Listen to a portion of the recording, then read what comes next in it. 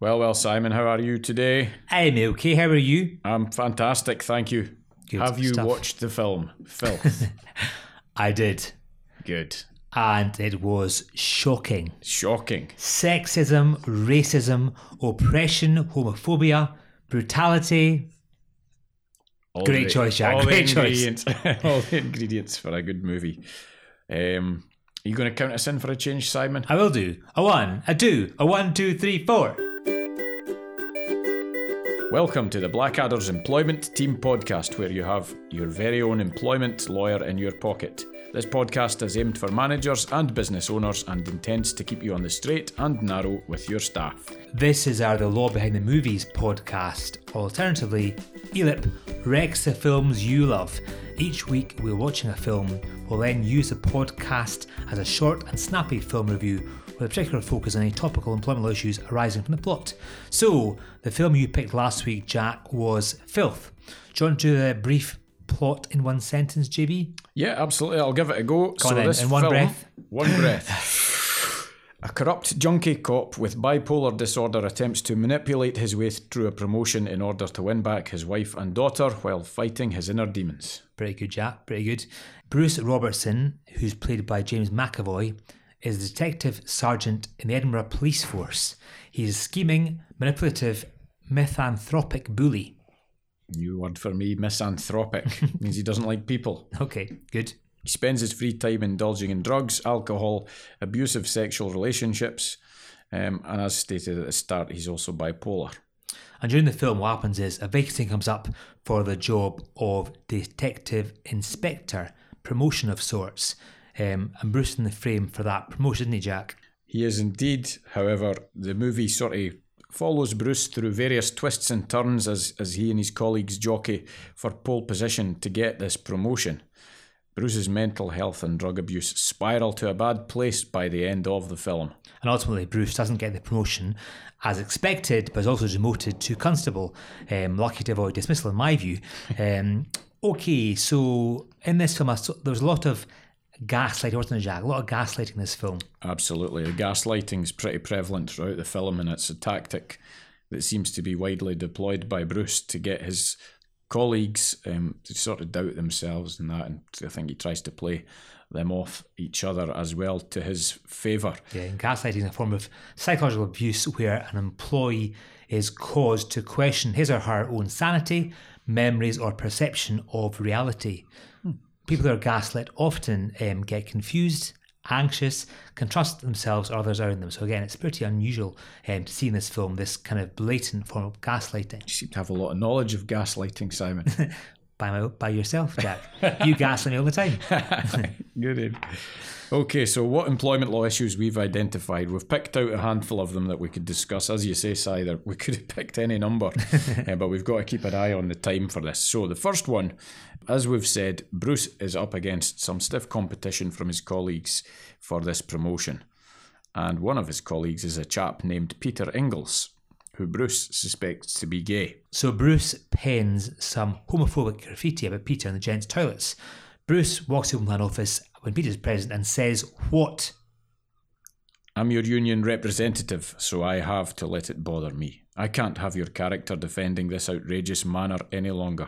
I'm going straight to the top. Somebody is playing silly billies here, and I just hope that I don't find out who. Okay, with that, Bruce storms into the Chief Inspector's office, doesn't he, Jack? He does indeed. Let's reenact the scene. Who do you want to play? I'll be Bruce. You be the boss. Good, fine. Familiar language here. Gaffer, I want you to come and see some more of this disgusting graffiti that's been written about poor Peter Ingalls. I don't have time for everything. As a Fed rep, I don't have time to see a fellow officer humiliated. Of course. Listen, Robo, Peter isn't...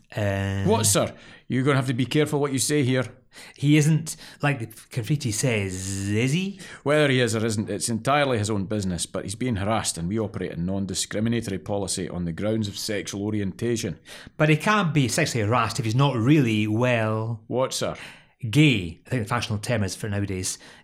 So again, this is a situation whereby the allegation, I suppose, which can be levelled with the employer by Peter is the fact that potentially he's been subject to harassment. So as we know, harassment is unwanted conduct related to a protected characteristic which has the purpose or effect of creating an intimidating, offensive, humiliating, or hostile environment for the employee. Absolutely.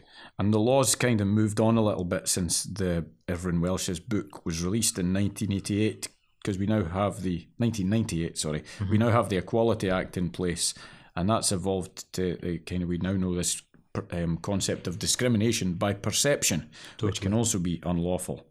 It can occur where someone is treated less favourably because of their perceived sexual orientation.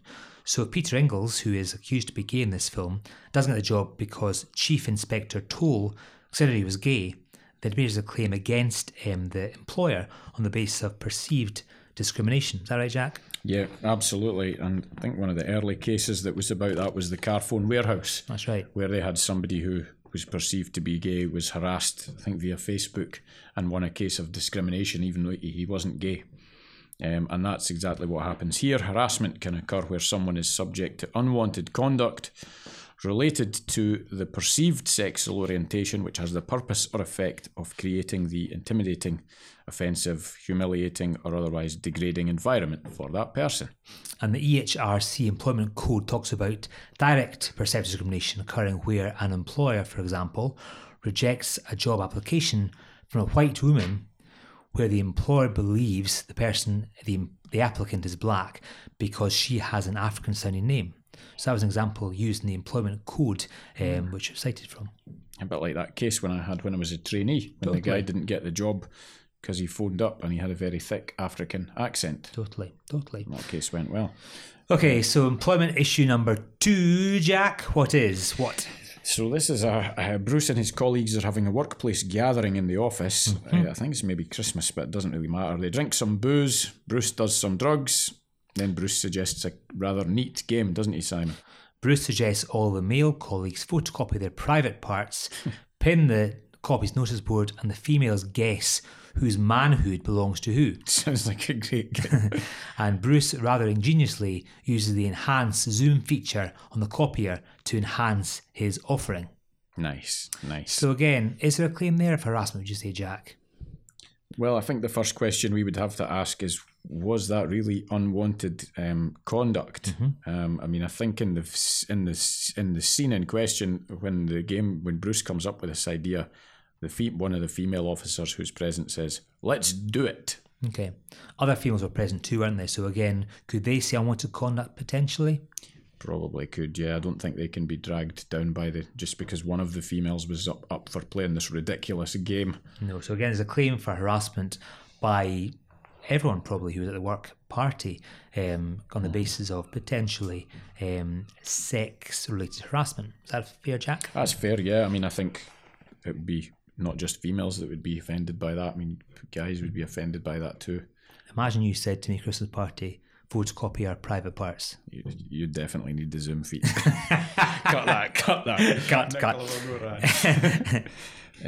Okay, so should Bruce be disciplined the following day for gross misconduct, do you think, Simon? I think so. It's like I think that was potentially gross misconduct, wasn't it? And again, we often see employers, for example, the employer's handbook won't say, gross misconduct includes encouraging your colleagues to photocopy their private parts, displaying the notice board. That's not clearly stated as gross misconduct, is it, Jack? No, if that was in the handbook, you would have to question what was going through the mind of the person who drafted it. But you would expect, as a good HR professional, that if the handbook's been drafted well, it will say that this is just a list of examples and it's not intended to be exhaustive. Okay, so that's employment law issue number 2. Issue number 3, Jack, is what? Issue 3 is the Christmas party again. Again. It's always the Christmas party, isn't it? In this instance, an Indian colleague passes round some kebabs, and there are 2 older coppers present. Old Scottish coppers present. Yeah, so one old Scottish copper says to the other old Scottish copper, "I tell you, Gus, this is the only kind of networking I don't mind with the Indian community." And the second person says, "I do love a good curry all the same." So again, neither constable are Indians, are they? They're both Scottish. They're both Scottish. Would they have a claim on the basis of race-related harassment, Jack, would you say? I think there's certainly some potential there. It's kind of straying into that territory of national origin or race or something. Talking about that's the only kind of Indian that I would want to network with when I'm getting a curry. Totally. So it's kind of derogatory towards Indians. So yeah, I can clearly see that that's going to be problematic if there was ever an issue raised. What if, for example, somebody else was in earshot and they happened to be married to an Indian?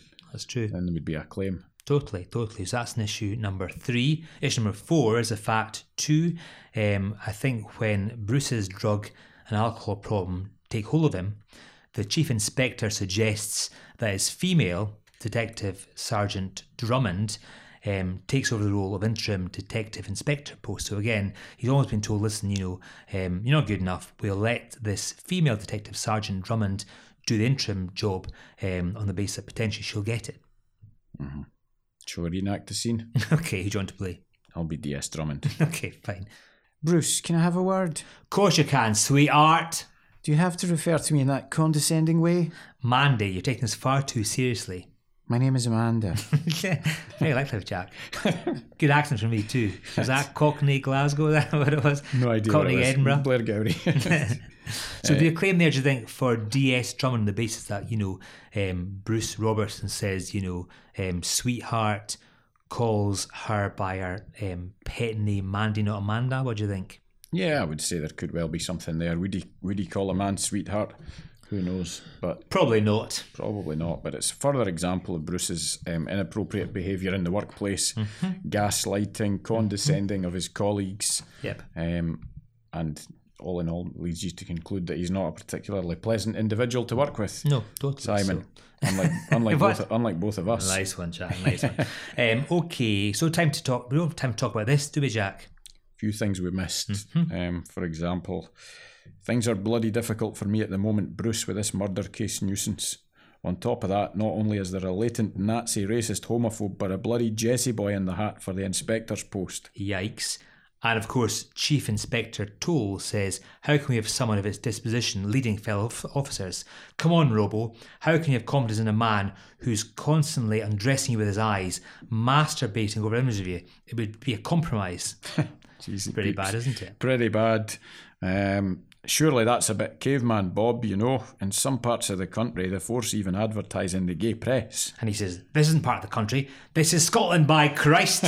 So again, it's pretty awful for everyone concerned, isn't it? I would say, yeah, these exchanges are all quite, quite problematic if it was to be a claim regarding a breach of the Equality Act, all to do with sexual orientation or indeed perceived.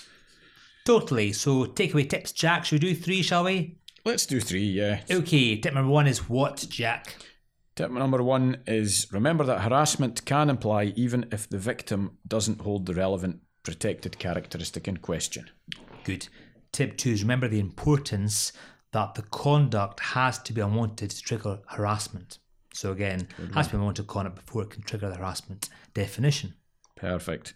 And then thirdly, if you're an employer, investigate all the circumstances of the alleged incident to assess whether or not it was reasonable for the victim to be offended, humiliated, degraded, blah, blah. Good. Okay. Marks out of 10 for this film, Jack. What marks are you giving for your choice of film, Filth? I'm going to give it an 8. Great acting from McAvoy. Can I give negative numbers, Jack? No. Can I say minus 10? You can give it whatever you want, Simon. I would like to give it, it was brutal to start with, but it got better as it got on. I felt really sorry for poor Bruce at the end because, spoiler alert, he kills himself at the end, doesn't he? He does. And he breaks the fourth wall and says, same rules apply, and then basically kills himself. Yeah, it's quite a sad ending. Totally. So I would give it possibly a 5. Very generous, Simon. I was expecting it too. I think so. Okay, next film, my choice, isn't it? Yes. A listener suggested we use a Disney film. Okay. So I'm going to pick potentially Zootropolis to watch this week.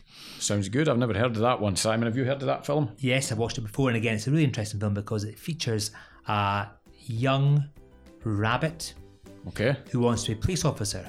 Interesting. And you'll see issues of stereotyping, bias, prejudice to talk about next week.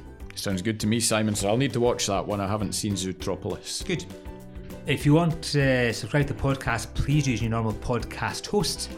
Alternatively, if you would like to leave us a review to let us know what you think of these episodes, we would be very grateful. We always like to hear from our listeners to helps us shape and inform our future episodes. Good. Right, so that's done today. That's good. Cheers, Cheers Simon. and cheerio. Cheerio.